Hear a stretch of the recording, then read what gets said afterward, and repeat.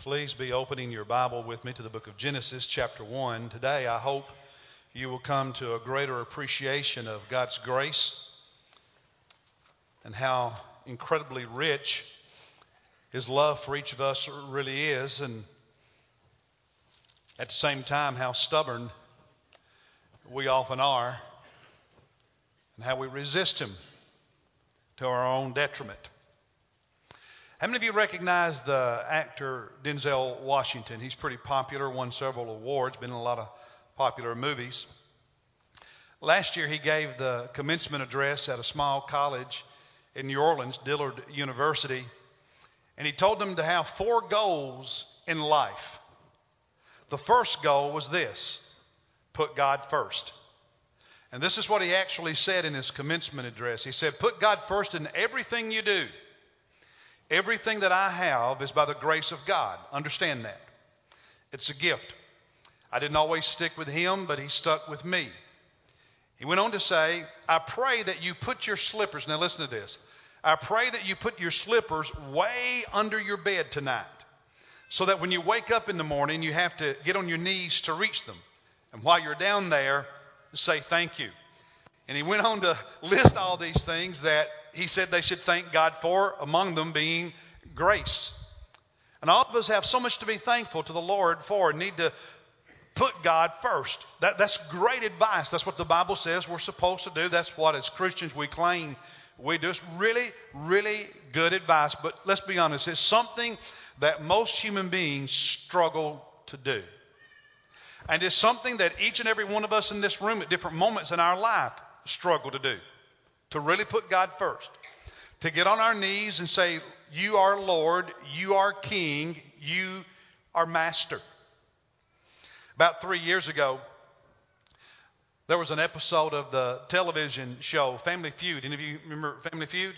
Where they would ask a question to 100 people and then put the top answers, and then families competed by guessing what the top answers were. So here's one of the questions, and I want you to tell me what you think the number one answer was, okay? Here's the question on that episode of Family Feud.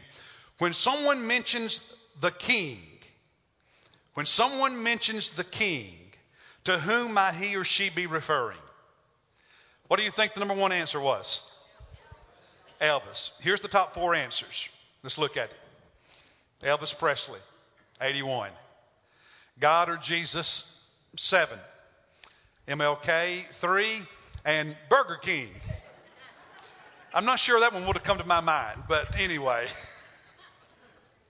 Now, how many of you had Elvis come to your mind immediately, just intuitively?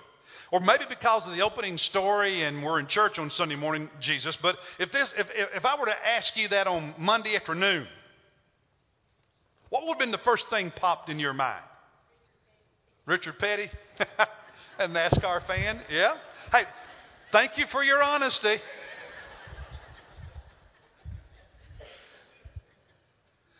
LeBron James. I mean, it depends on our worldview and what we're focused on, what we spend our energy, about. But the truth is, putting God first, He being your king in more than just words, being the master of your life, the Lord, the boss of your life, of your thoughts, of your decisions, of your values, of your priorities. He being the king of your life, the Lord of your life, is the key to your life. The truth is, all the alienation we feel as human beings originates from our struggle and the struggle of others to allow Jesus to be first. You think of all the people who feel alienation with their family, broken relationships. All the people who feel alienation at work, no purpose to what they do.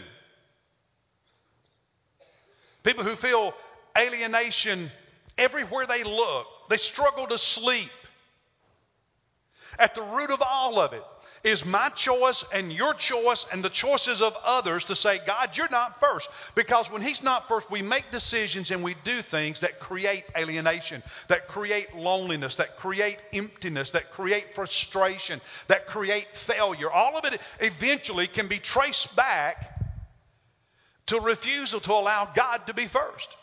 And the truth is, what other people do affects me. And so when other people say God's not first, they do things that impacts the quality of my life. Is that not true? When other people do not put Christ first, they make decisions that impact the quality of your life. And when you don't put Christ first, you make decisions that impacts the quality of other people's lives. And it's equally true that when you make the choice to say, in this moment, in this instance, Jesus is not first. He's not king. He's not Lord. In this instance, it affects the quality of your own life.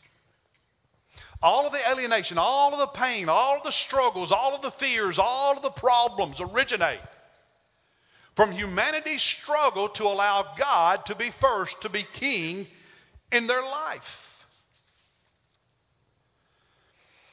And so I want to explain today the plan of salvation, but from the perspective of God being king and the impact it has on our lives. That's an image of how life is supposed to live. Now, that's not original with me. I got it from another ministry. But I want you to look at it for a moment. A simple stick drawing, a stick figure to illustrate life. God is king. He wears the crown. He's Lord over everything in the universe, including us. We live on this earth as masters of this earth, so to speak, but under the kingship of God. And what I'm going to illustrate today is that all of the struggles, all of the pain, all of the mess in life comes about because humanity wants to change that. Because in our own daily living, there are times we choose to live differently than that illustration. With our words, we might say he's king, he's God, he's Lord, but we live as though that picture is not true. Now, why is that picture ultimately true? We'll look in Genesis in a moment, but look on the screen at Revelation chapter 4, verse 11.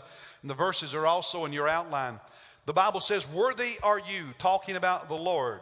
"Worthy are you, our Lord and our God, to receive glory and honor and power." Why?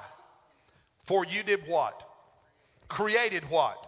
All things. And because of your will, they existed and were created. Did you create the universe? Did you create this earth? Did you create your body?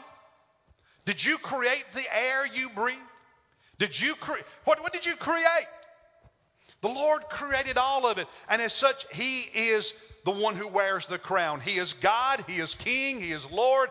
He is Master. And we are always under him. But sometimes we act as though we're not. Look in the book of Genesis at chapter 1, the very beginning. We see it in the very nature of creation. Genesis chapter 1, verse 26. "And then God said, let us make man," referring to the Trinity, the triune God, Father, Son, Holy Spirit. "Let us make man in our image." We have a unique relationship with God, different than any other part of creation has with God. But we're not God. We're distinct from God. He created us. Let us make, let us create. God created. God made us. He made you. He made me. "And let them rule over the fish of the sea, over the birds of the sky, over the cattle and all the earth, over every creeping thing that creeps on the earth." Verse 27. "And God created man in his own image. In the image of God he created him. Male and female he created them. And God blessed them. And God said to them, be fruitful and multiply and fill the earth and subdue it. Rule over the fish of the sea, over the birds of the sky, over every living thing that moves on the earth. And then God said, behold, I have given you everything." Now God said, as humanity, as human beings, as a man, as a woman, you have a unique place in this creation. You alone are created in my image. You alone have the freedom to choose a relationship with me. You're different. And you're also elevated because you rule over this earth. And we know that humanity rules this planet. But the biblical teaching is we do it under the authority of our King. That's the biblical picture. When we live in that order, God is king. He wears the crown. I don't wear the crown. I don't wear the crown some of the time. He wears the crown all of the time. And everything that I have any authority over in this life, all of my resources, my moments, my hours, my days, my family, my career, my talents, my skills, everything that I enjoy in this created world was created by God and given to me, and I am a steward who manages it under His kingship.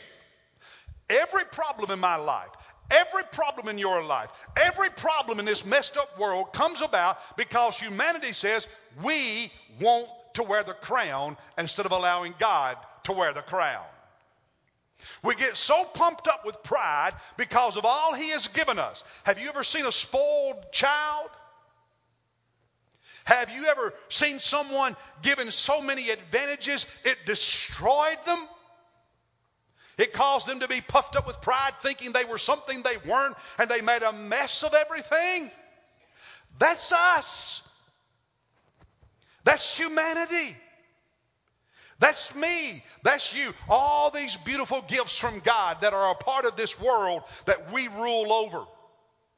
But because we don't do it under His kingship, we make a mess of it. When we don't do it under His kingship, we do it our own way. And it doesn't work. That's when everything starts falling apart. I want you to notice what the Bible says in the book of Romans chapter 3, verse 12. All have turned aside.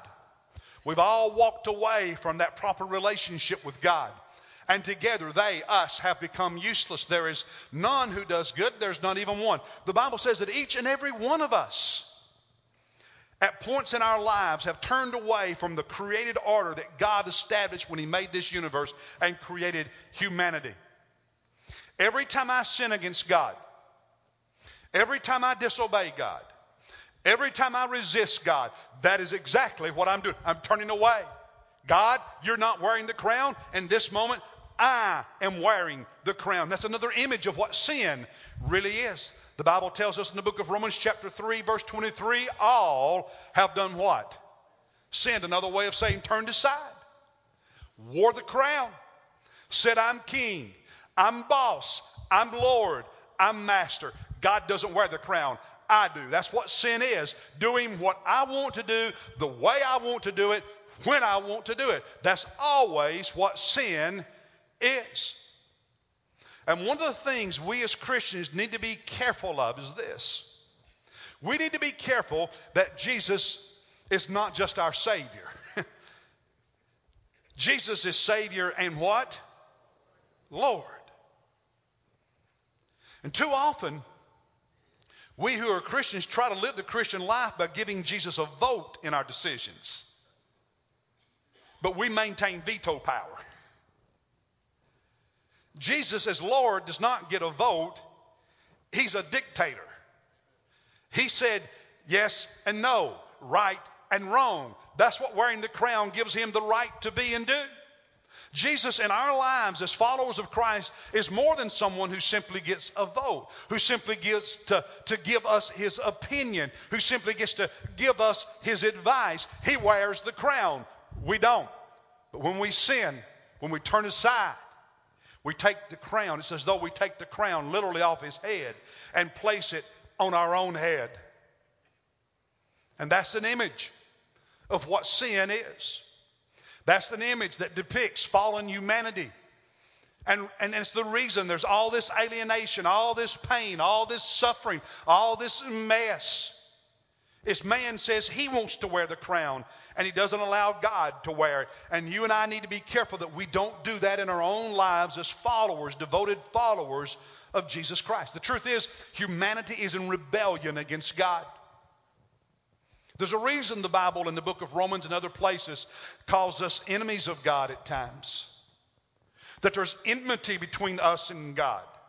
That reconciliation is needed between us and God. We've usurped His throne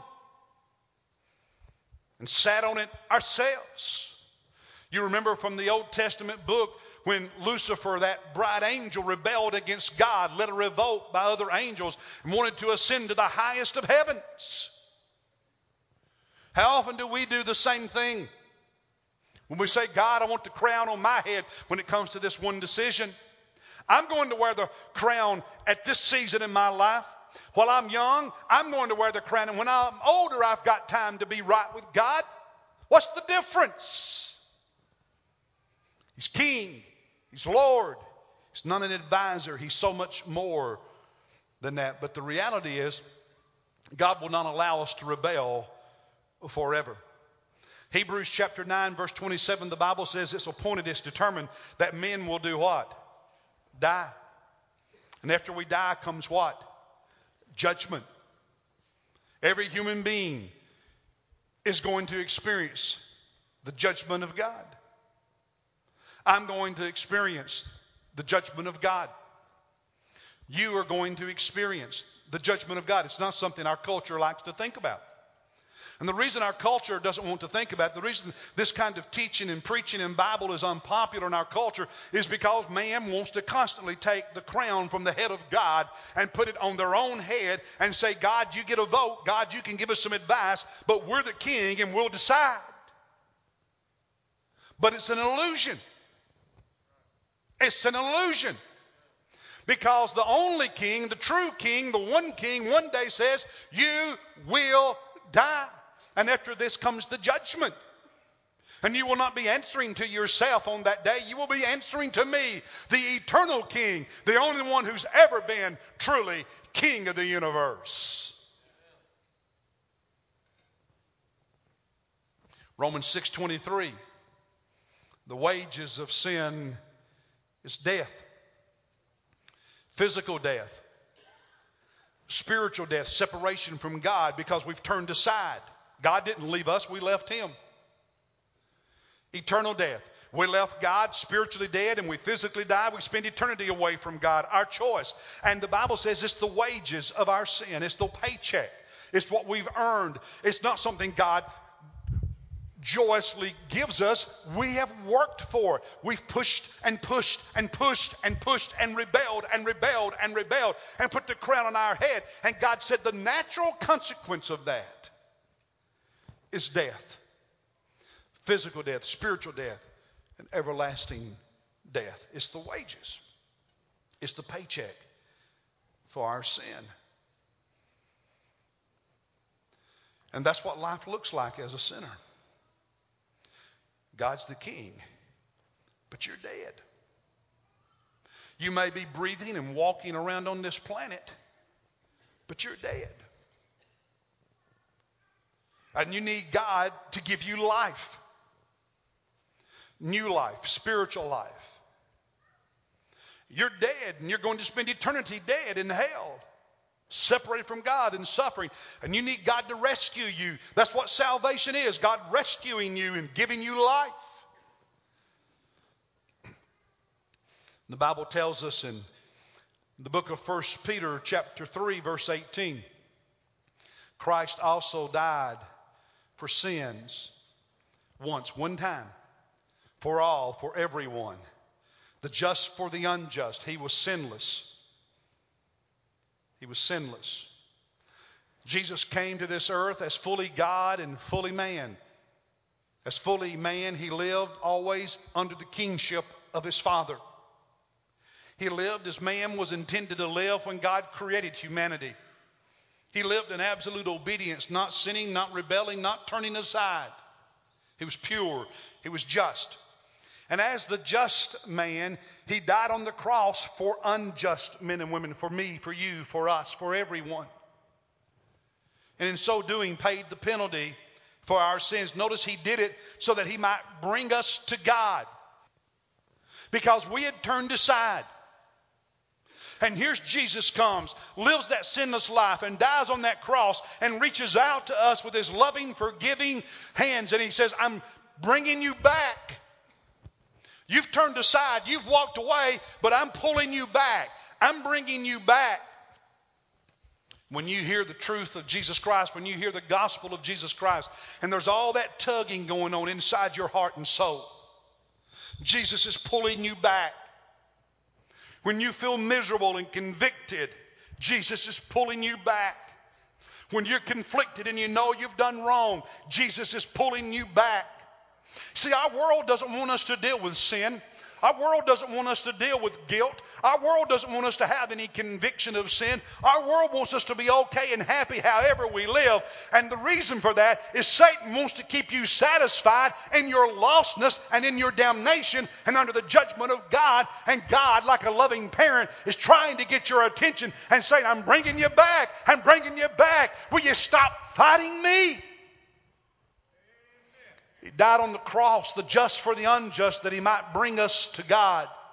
Having been put to death in the flesh, but made alive in the spirit. He died to pay the penalty for my sin, to bear the punishment for my sin, to pay the debt for my sin. And he did that for you as well. So yes, Jesus came as the perfect man so that you and I could have life. Romans 8:34. Christ Jesus is he who died, yes, rather who was raised, who is at the right hand of God. He didn't stay dead. He's been raised from the dead. Now he's seated at the throne of heaven. 1 Peter chapter 1 verse 3, blessed be the God and Father of our Lord Jesus Christ. Notice this, who according to his great mercy has caused us to be born again to a living hope through the resurrection of Jesus Christ from the dead. Jesus, who conquered death, conquered the grave, conquered sin, says, I can resurrect you. I can resurrect you spiritually. I can give you life with God, new life, a new heart, make you a new creation, a new person. I can add meaning and purpose to your life. I can help you be the kind of person that has relationships that work. I can help you find some joy in your career, understanding that you're working for more than just to have nice things and clothes. There's a higher purpose to what you do in life. I can resurrect you to spiritual life. And then he says, I can resurrect you to eternal life. I can resurrect you from that grave. I can resurrect you from eternal death. I can resurrect you from hell. I can resurrect you from the conscience of your sins. If you'll stop turning aside and running from me, I can give you life. If you just let me. If you just let me. And that's the way life looks in reality, because Jesus is king over the world and all that is in it, including us. And when he comes again, he will judge the world and he will judge us. And now, brothers and sisters, you're faced with a choice. Every human being is faced with a choice. A choice of two ways to live. To continue turning aside, continue rejecting Jesus, and be the person on the left who, in a fantasy, lives with a crown on his own head, on her own head, and maybe occasionally invites Jesus' opinion, but doesn't really give him the crown. I'm going to live life my way. On my own terms. The master, what is it? What's the point? The master of my own soul, my own destiny. You can choose to live life with you wearing the crowd and Jesus no more than an advisor. Jesus no more than a helper when you get in trouble. Or you can choose to live life under the kingship of Jesus Christ.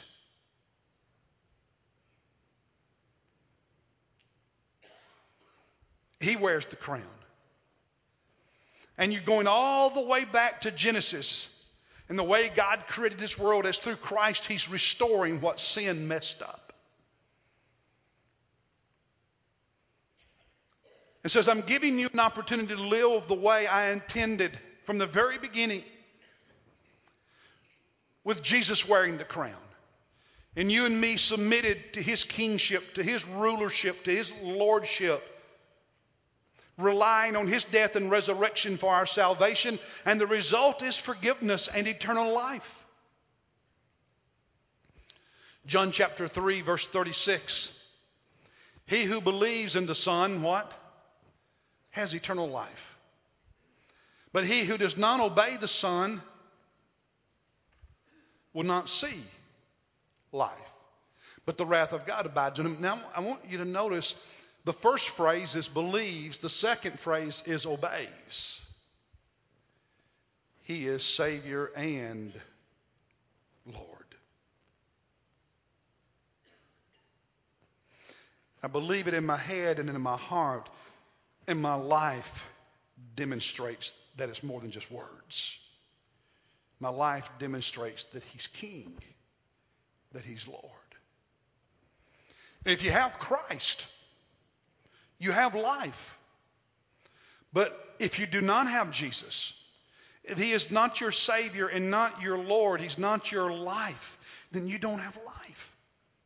And instead, the Bible says, and this is Jesus speaking in that verse, we abide under the wrath of God. 1 John chapter 5. God has given us eternal life. That's what Jesus purchased on the cross. He's given us eternal life. And this life is where? In his Son. Same thing we saw in John chapter 3. It's in Jesus. He who has the Son has life. If Jesus is in your life, as your Savior, as your King, you have everlasting life. If he is not in your life, if you do not have the Son, what? No life. See, eternal life is not something we earn. It's something that is given to us when Jesus comes into our lives as Savior and Lord. It's just like in Genesis 1 when God created the world and then said to man, you have the authority to rule over this earth under my kingship, and I've given you all this stuff. When you have Christ, he brings with him life. It's something else he gives you, but it's under his lordship, under his kingship, under his saviorship, if you will. When you have Christ, you have life. And without Christ, there is no life. Now, I want to ask you, which of those two pictures represents you this morning? If you had to honestly say, my life looks like, which one does your life more resemble?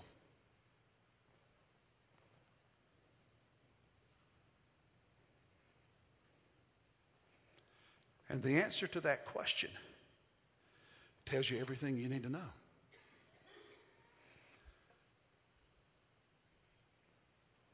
And if you're on the left, what are you going to do about it? Are you going to continue on in life wearing the crown that belongs to God? Or are you going to surrender and submit and say, here, Lord, I take it off and I give it to you because it's rightfully yours. And I acknowledge you in my life. You know, the distance between Earth and the moon is 92 million miles. And if you were to take your bulletin and unfold it and just let it be one piece of paper, and imagine that your one sheet of paper you're holding in your hand represented that distance of 92 million miles between here and the moon. And then understood that the closest star to our planet is so far away that you would have to have a stack of bulletins 70 feet tall to illustrate it.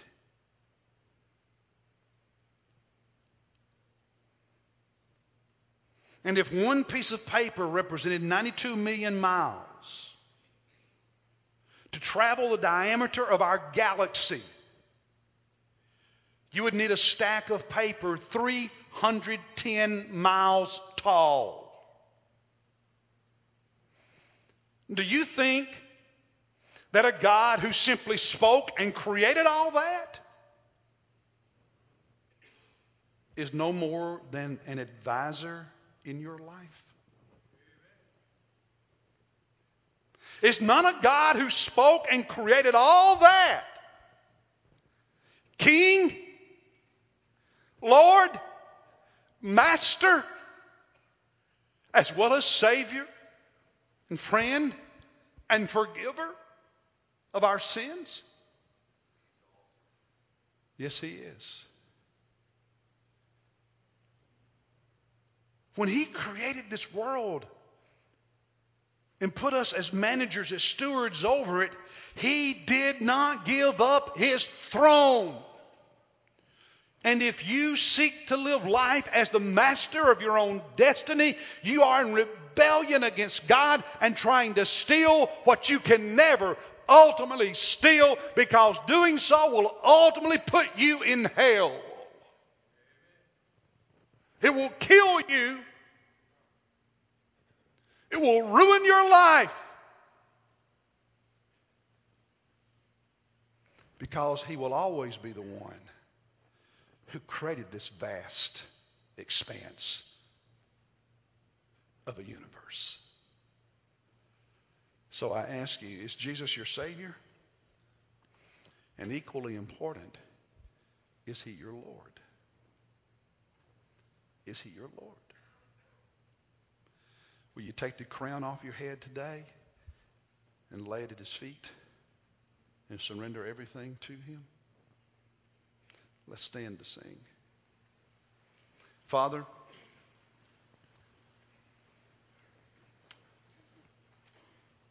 all of us who know You and love You sometimes struggle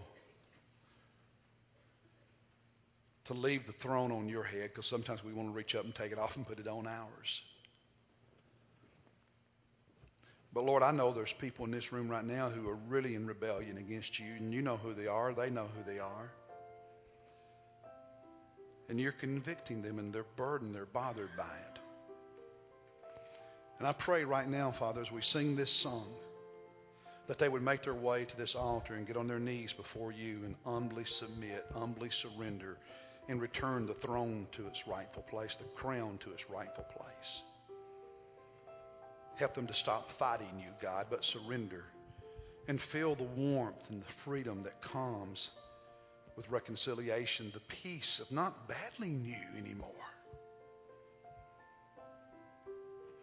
And I pray for those in this room, Father, who are lost, who've never surrendered to Christ, who've never allowed Him to forgive their sins, who've never committed themselves. I pray that in this very moment, Father, they would come to one of these pastors and say, today is the day I'm receiving Christ as my Savior and my Lord. I know I'm lost and I'm in my sin, but I know Jesus will forgive me, and I'm coming to Him right now. Help us, Father, and give us victory. In Jesus' name we pray.